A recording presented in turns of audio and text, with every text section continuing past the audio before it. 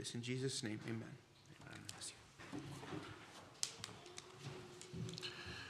Well, good morning.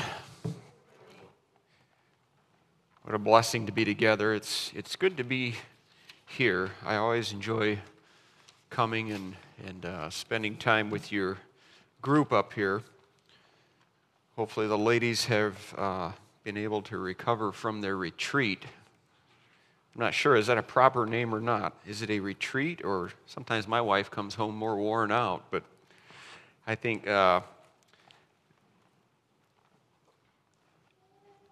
being intentional at connecting with others and spending time together sometimes just takes a lot of energy.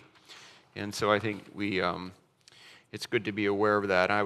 Sounded like the ladies had an enjoyable weekend together, and I'm glad for that. When I was in service, and that was at Penn Valley in Pennsylvania, there was a church that we attended. It was a local Mennonite church. And when we didn't have something going at Penn Valley, we would go there Sunday mornings for a worship service. And we spent a lot of time with the youth group. As a staff, we were basically part of the youth group there at church. We would go with them on choir tour and youth nights and stuff like that. So I enjoyed interacting with the church people.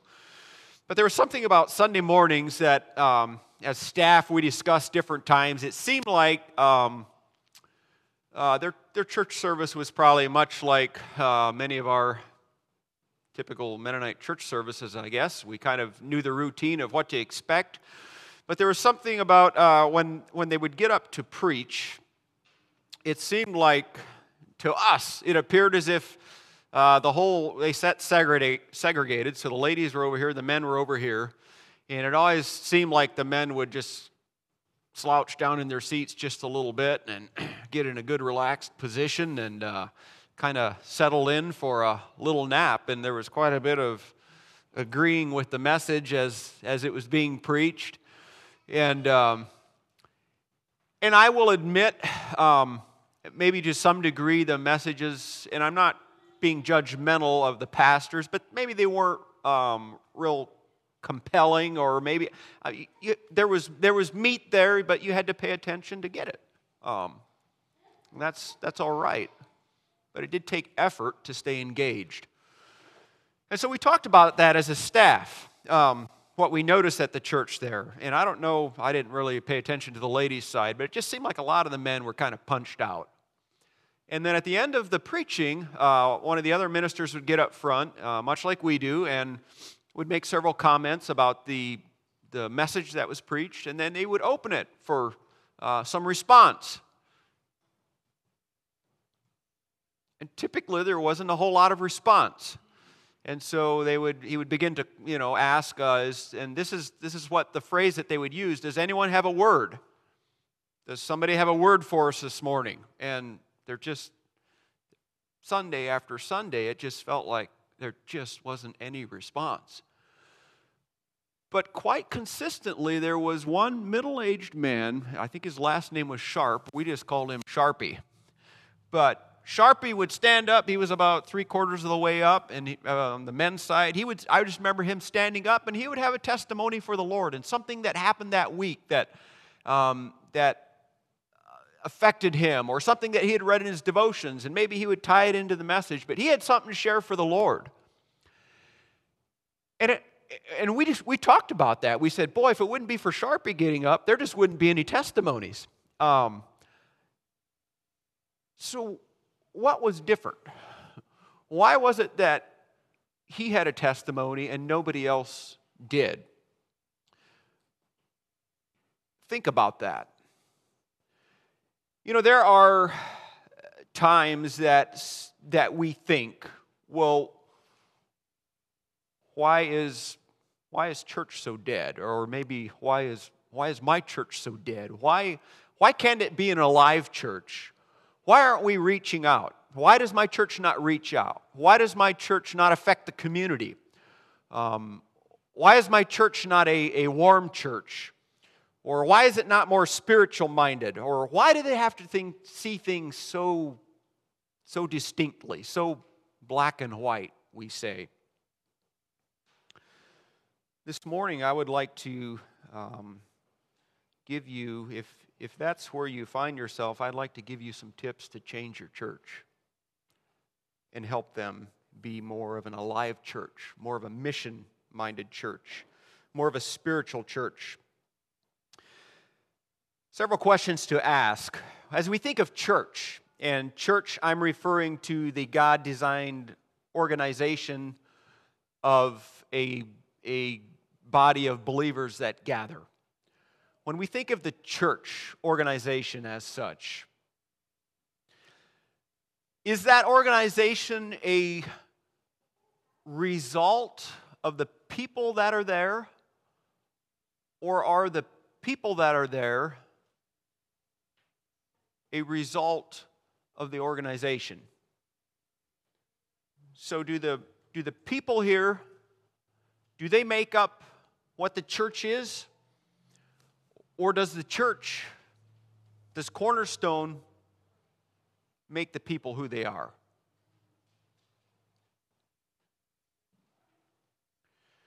Turn with me in your Bibles to 1 Thessalonians chapter 4.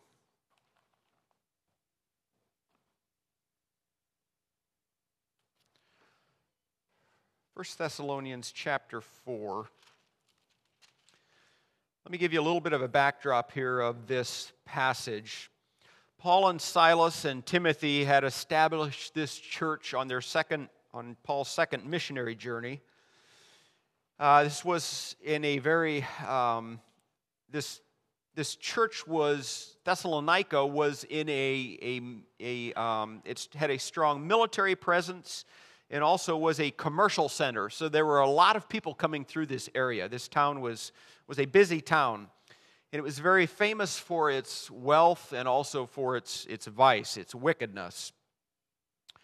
It had attracted different Roman high society and also just pagan society because of the wealth and because of where it was, being a central place.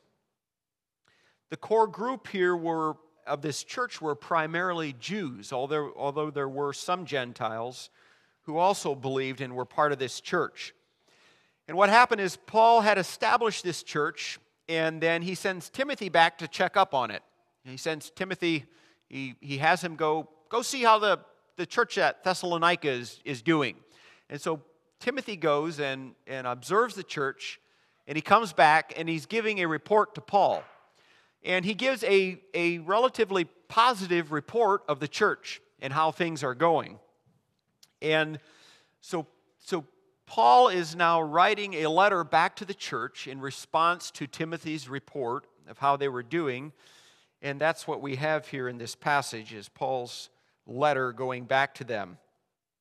Paul in his letter is giving them, encouraging them, but I see him giving them just some tips of how to continue to grow in the Lord and how they should relate together and how they should be walking personally with the Lord. So some personal things that they can do or that to encourage them in their walk. So I'm going to begin reading in verse 1.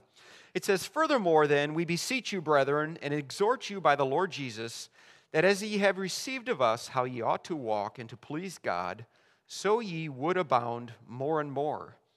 For ye know what commandments we gave you by the Lord Jesus. For this is the will of God, even your sanctification, that ye should abstain from fornication, that every one of you should know how to possess his vessel in sanctification and honor, not in the lust of concupiscence, even as the Gentiles which know not God, that no man go beyond and defraud his brother in any manner, because that the Lord is the avenger of all such, as we also have forewarned you and testified. For God hath not called us unto uncleanness, but unto holiness. He therefore that despiseth not God, not man, but God, who hath also given unto us his Holy Spirit. But as touching brotherly love, ye have not need that I write unto you, for ye yourselves are taught of God to love one another. And indeed ye do it toward all the brethren which are in all Macedonia.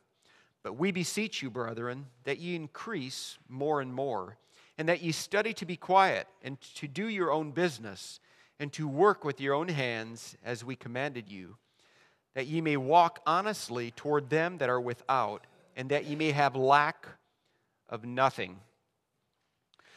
So as I look at this passage, I've picked out three things that I think Paul is in, and he may have, you may find others in this passage, but I want to look at three of them that Paul is calling the church of Thessalonica to be aware of, to observe, and to implement in their lives. The first one is found in verses 1 through 8. He's talking to them, the end of verse 1, it says, so you would abound more and more, so he's encouraging them. And then in verse 3 it says, for this is the will of God, even your sanctification, that ye should abstain from fornication. Abstain from fornication.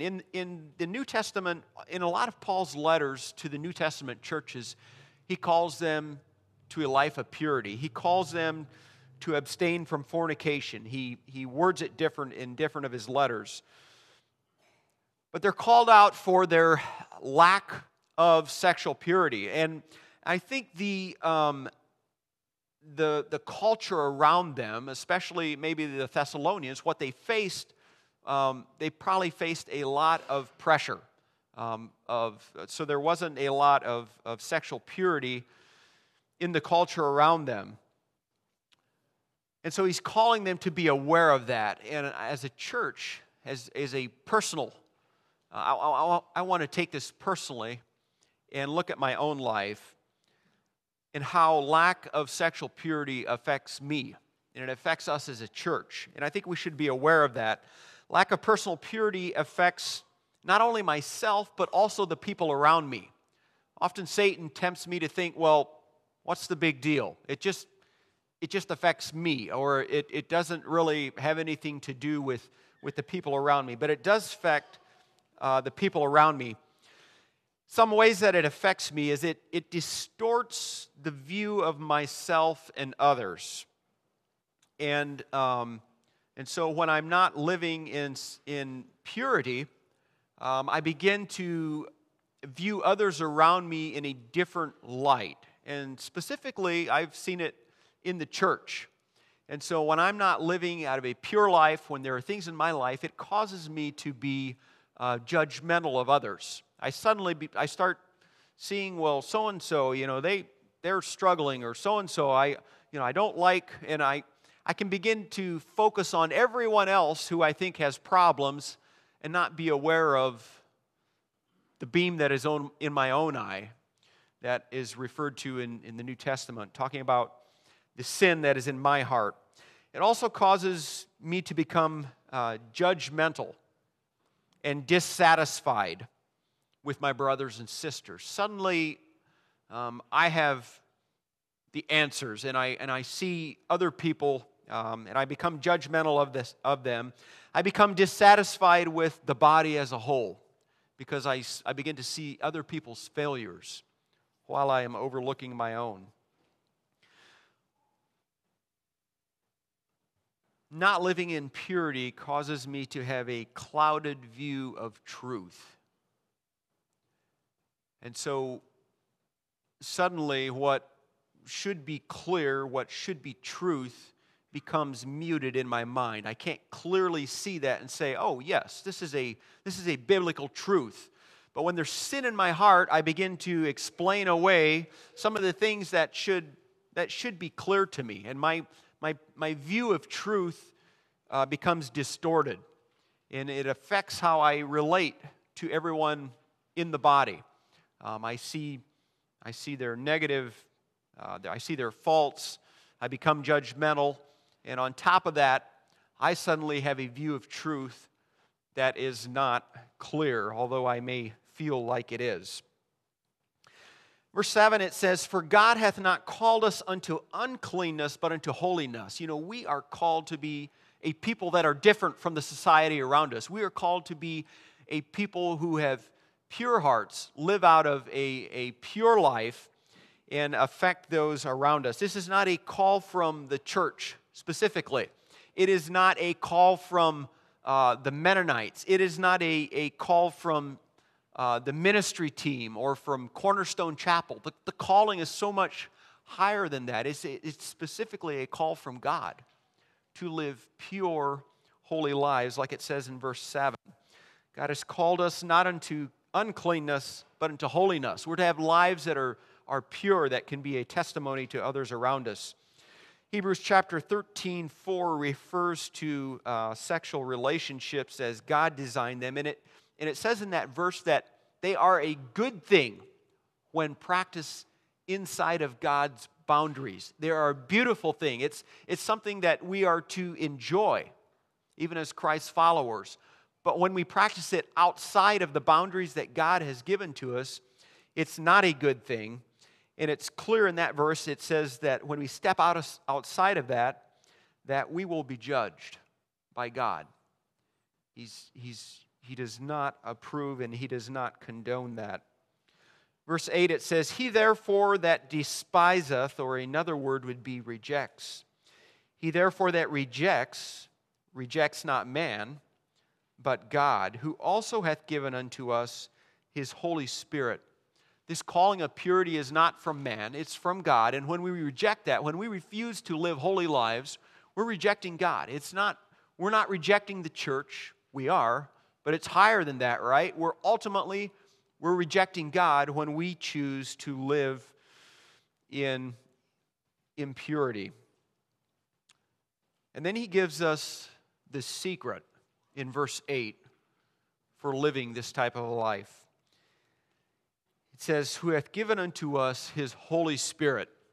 You know, of myself, I can't be a Christian. Out of my own doing, it's impossible to live a Christian life. And sometimes we try to do that. We know what we should do. We know how it should look because of the way we've grown up. And so sometimes we can mimic what we know should be done. But when it doesn't come out of a heart that's changed, when it doesn't come out of a heart that's turned towards God, when it doesn't come out of a heart that's filled with God's Spirit, it's not going to last. And sometimes we become frustrated at not being able to.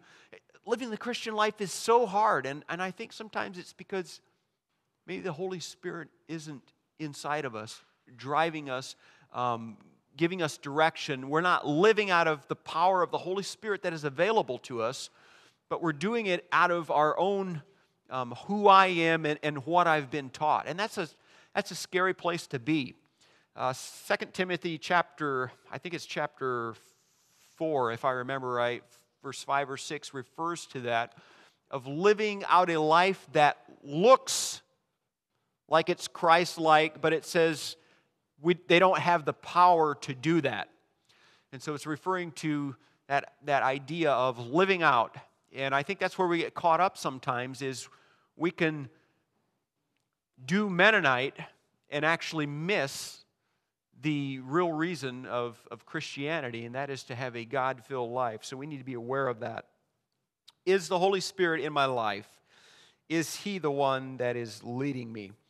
So the first one is personal purity. Number 2 is found in verse 9. It says, But as touching brotherly love, ye need not that I write unto you, for ye yourselves are taught of God to love one another.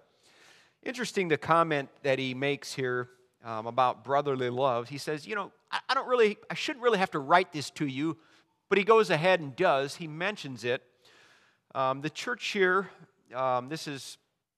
they would have had firsthand experience of Christ living on the earth. They had firsthand experience of Jesus and how He loved, and how the early church is a new church, and how they loved one another. So it's right there. It should be so obvious for them, but yet He still encourages them to have brotherly love for each other. And I think it's so easy for us to forget that. It's so easy for us to forget our brothers and to really love them. John chapter 13, verse 34 says, A new commandment I give unto you, that ye love one another as I have loved you, that ye also love one another. It's important that we love each other.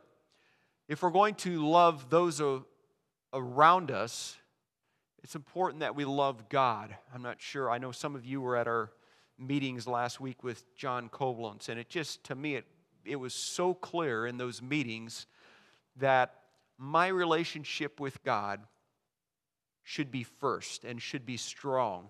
And it's me receiving His love, it's me giving love back. But because I have that relationship, it then affects my relationships around us. And both of those are important. This relationship and this relationship. I think where we sometimes get confused in our current Christian culture around us is that there's now so much emphasis put on this relationship that the relationships around me aren't important.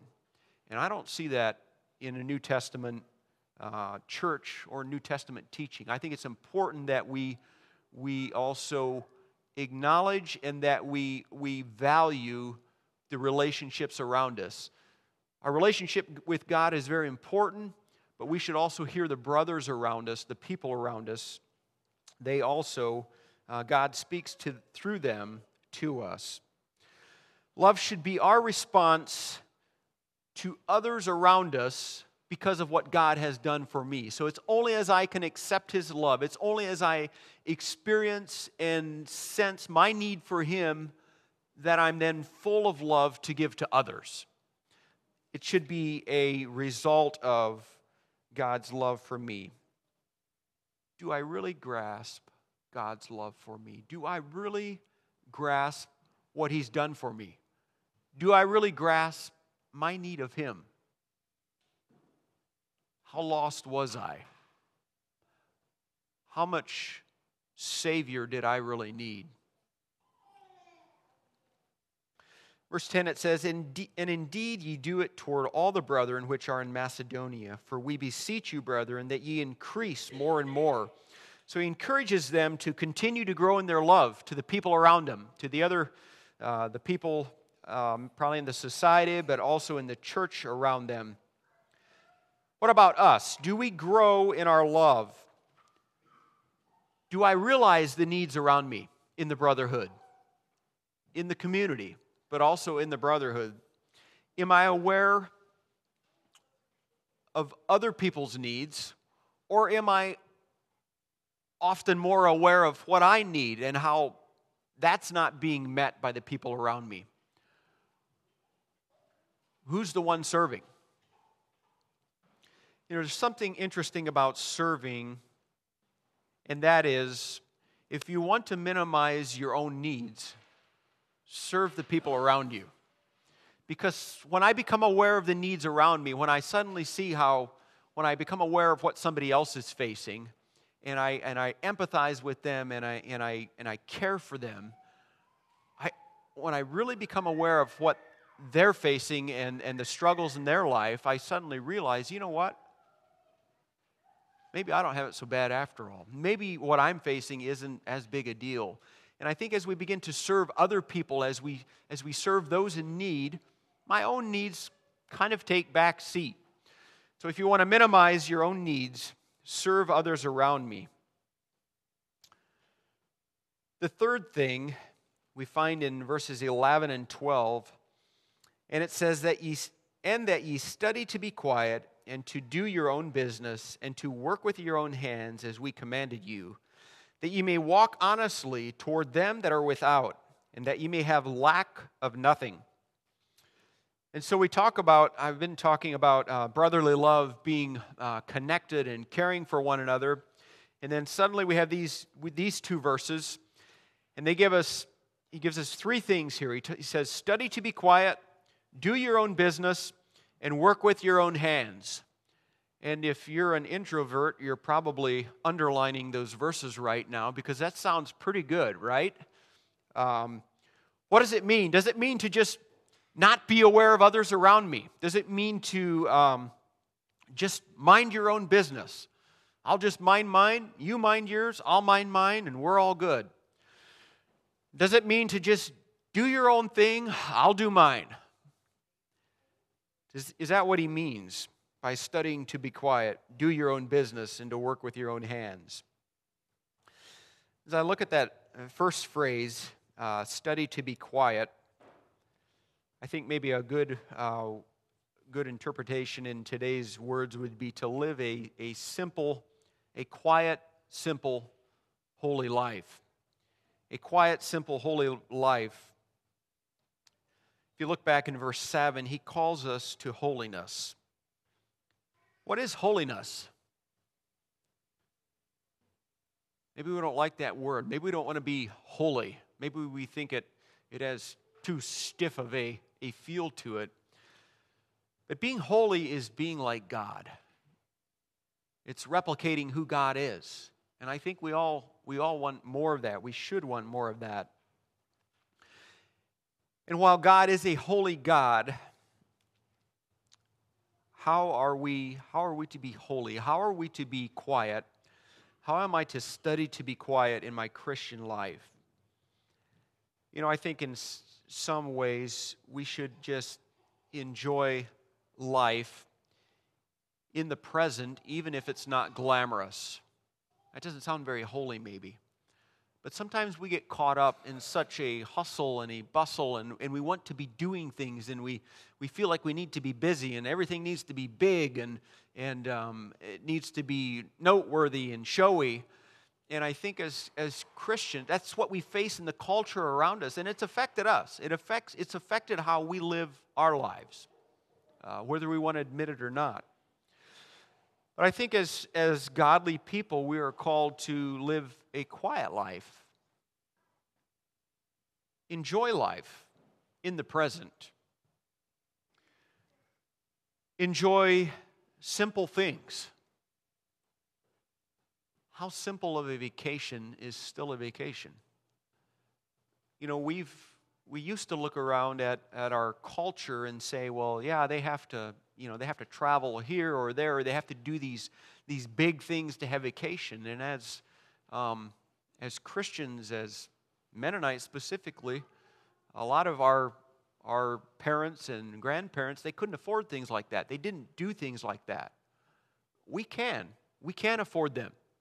Our youth today fly to all over the world and go to different countries, and I'm glad they have that experience. I'm not saying it's not a good thing. I think it's good to be aware of other cultures and how we are blessed where we live. But I think the downside is that doing something with the family in the backyard is just not, it just doesn't cut it anymore. It's not enough. We're always looking for that next experience, and we miss the quiet, simple things that we can do as a family. I have to think of just enjoying local vacations, and I'm not here to say that we have it all together, but we as a family have enjoyed doing some of those things. And sometimes we did not choose to do them. It just by default happened. I remember some years ago we were going to go camping, and we had set a weekend, we wanted to do it, and I forget what it was, but it was a really busy time. We had a lot going, and we had young children at the time, and camping is a lot of work when you have young children. The children love it. The parents go home more tired than if they would have stayed home for the weekend. So we finally decided, you know what, we're going to camp in the backyard. And I pulled the camper out of the shop, and we set it up in the backyard, and we told the children we're going to go camping this weekend. We slept in the camper. We cooked out around the fire. We ate all our meals out around the fire. And if we forgot ketchup, we just went into the house and got ketchup. And if we needed a shower, we went into the house and showered, and we came out, sat around the campfire, had our devotions out there, and we camped in the backyard. And we really had a good weekend. So I think sometimes we miss those things. We think, well, we have to do something big. And I'm saying, let's enjoy the simple things. Last summer, the boys and I, probably 3 or 4 times, we slept out in our woods. I mean, it's 200 yards from the house. It's 100 yards from the house, but it was a lot of fun. Went back there and made a campfire, and we slept in the woods, and you know, it wasn't quite like if I would have taken the boys to Colorado and we could have slept beside a nice river that would have been splashing and dashing along, and, you know, we could have been Instagram, we'd had some nice Instagram pictures or Facebook pictures to post so that all of you could have seen how we're doing something fun as a family. But we had some really good times, and we plan to do it some more. So I think I'm just encouraging you, keep life simple. I think as Christians, we enjoy simple things sometimes that are attainable, that don't take a lot of energy and a lot of effort and a lot of financial means, and that we can do with our family. Enjoy quiet, simple life and a holy life. And so enjoy simple things. Embrace hard times. Yeah, embrace hard times. Sometimes living a quiet life means just embracing the hard times, saying, you know what, this is really hard. Wherever you're at in your family life, or maybe something that you're facing with your children, or maybe you're facing something personally and saying, this is really hard, God, but what are you trying to teach me? Am I quiet enough? Am I studying to be quiet enough that I can hear God speaking to me? Can I see God trying to change who I am in the little things? Am I allowing Him to shape me, or am I just trying to get through whatever it is, the hard times? If I can just get past this, then just ahead is going to be something better. And I think we get caught up in that. It's just our mentality. It's who we are. When we're 15, we want to be 16. We just can't wait to drive. When we're 16, if we could just be 18, then I could go to Bible school. If we're 18, if I could just be 21 and get married, right?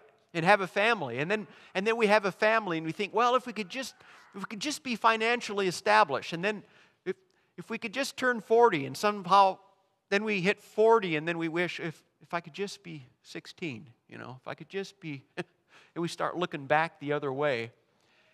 Can we just enjoy where we're at presently?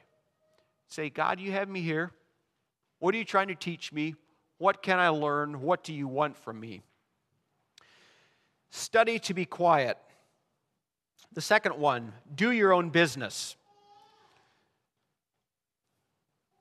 I'm encouraging us, don't focus on others' deficiencies. I mentioned it earlier this morning, but be careful that we don't focus on everybody else and how they could be doing better, or things that irritate us. Don't focus on others' deficiencies. Be responsible and focus on your own present calling. What am I called to do? Be faithful in my job, whether it's actual occupation, be a good employee for your employer. Be a light to the other people that you work with or the customers that you interact with.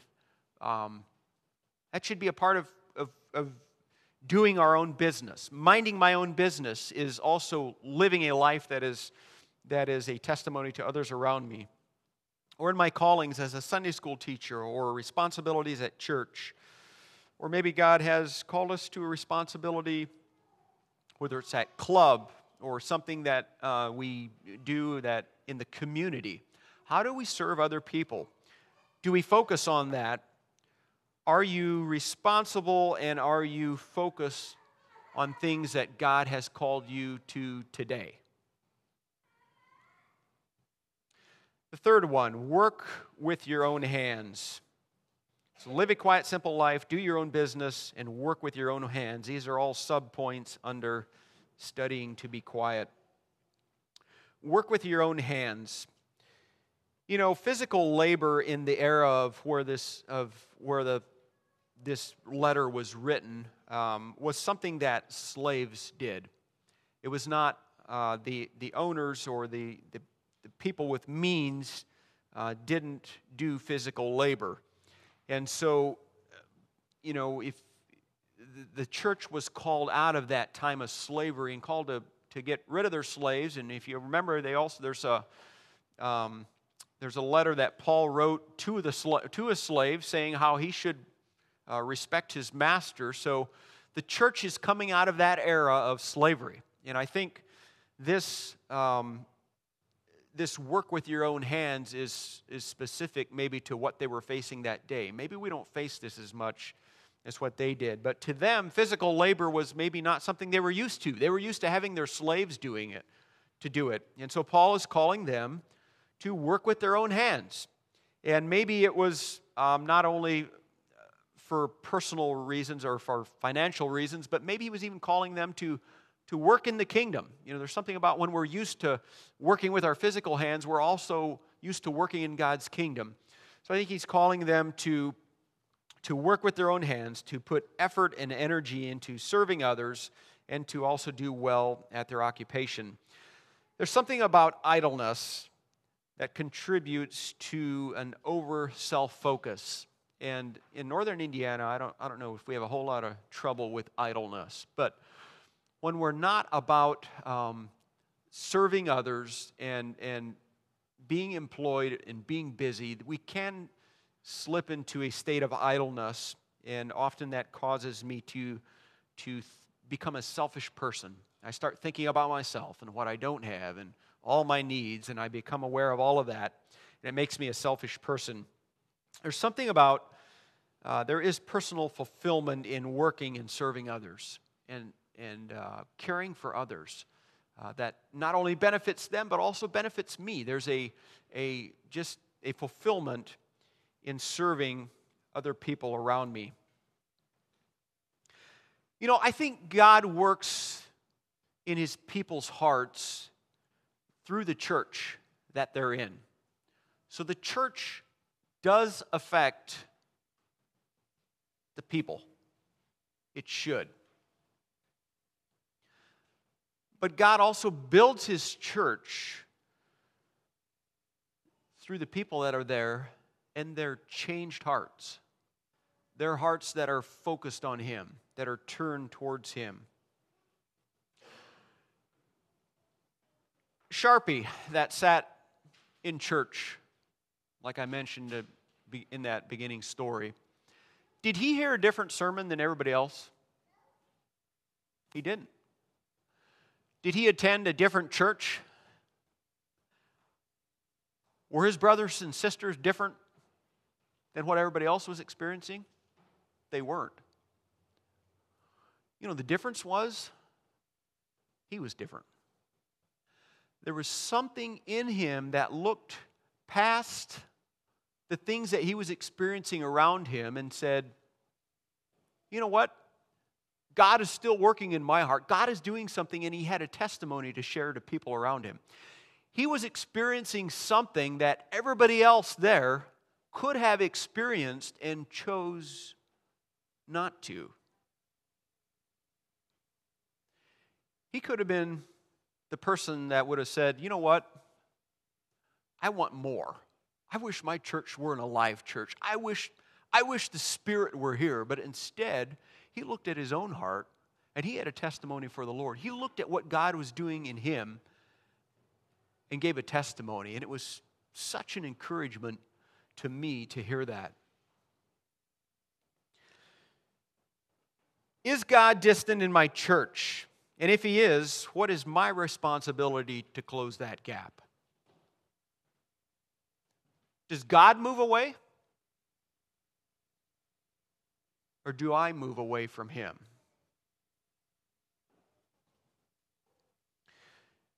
To recap, I think a strong church is one whose people are pure, they love each other, and they're quietly busy in God's kingdom. And there are many more that we could add to that, but that's what I'm seeing in this letter to the Thessalonian church. But this is only possible through the power of the Holy Spirit living in me, changing me, and renewing my heart and my mind daily. It's having a relationship with him, allowing him to change who I am continually, growing, thriving wherever God has placed me, enjoying the simple things that I'm experiencing in life, the simple and also the hard things, embracing the hard things. I want you to think about this. If your church was full of people just like you, if everybody at church had an attitude just like you, if everybody in church was as engaged with what the church is doing as you are, if everybody at church would attend, as often as you do, if everybody at church would share a testimony as often as you do, would you want to be a part of that church? Would you say, I want to join that church? Let's pray.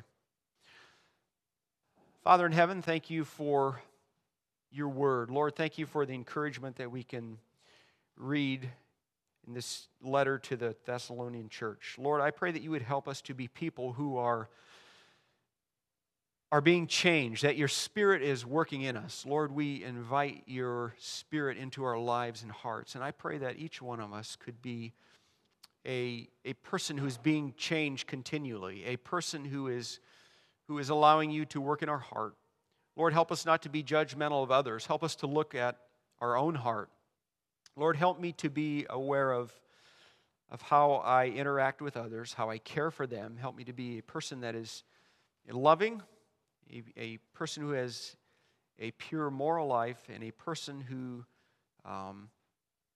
just enjoys the simple things that you have allowed us to enjoy and have given to us to enjoy. Lord, I pray a blessing on the church here. May we be faithful, and may we be a church that is effective in the kingdom around us. We pray this in Christ's name. Amen.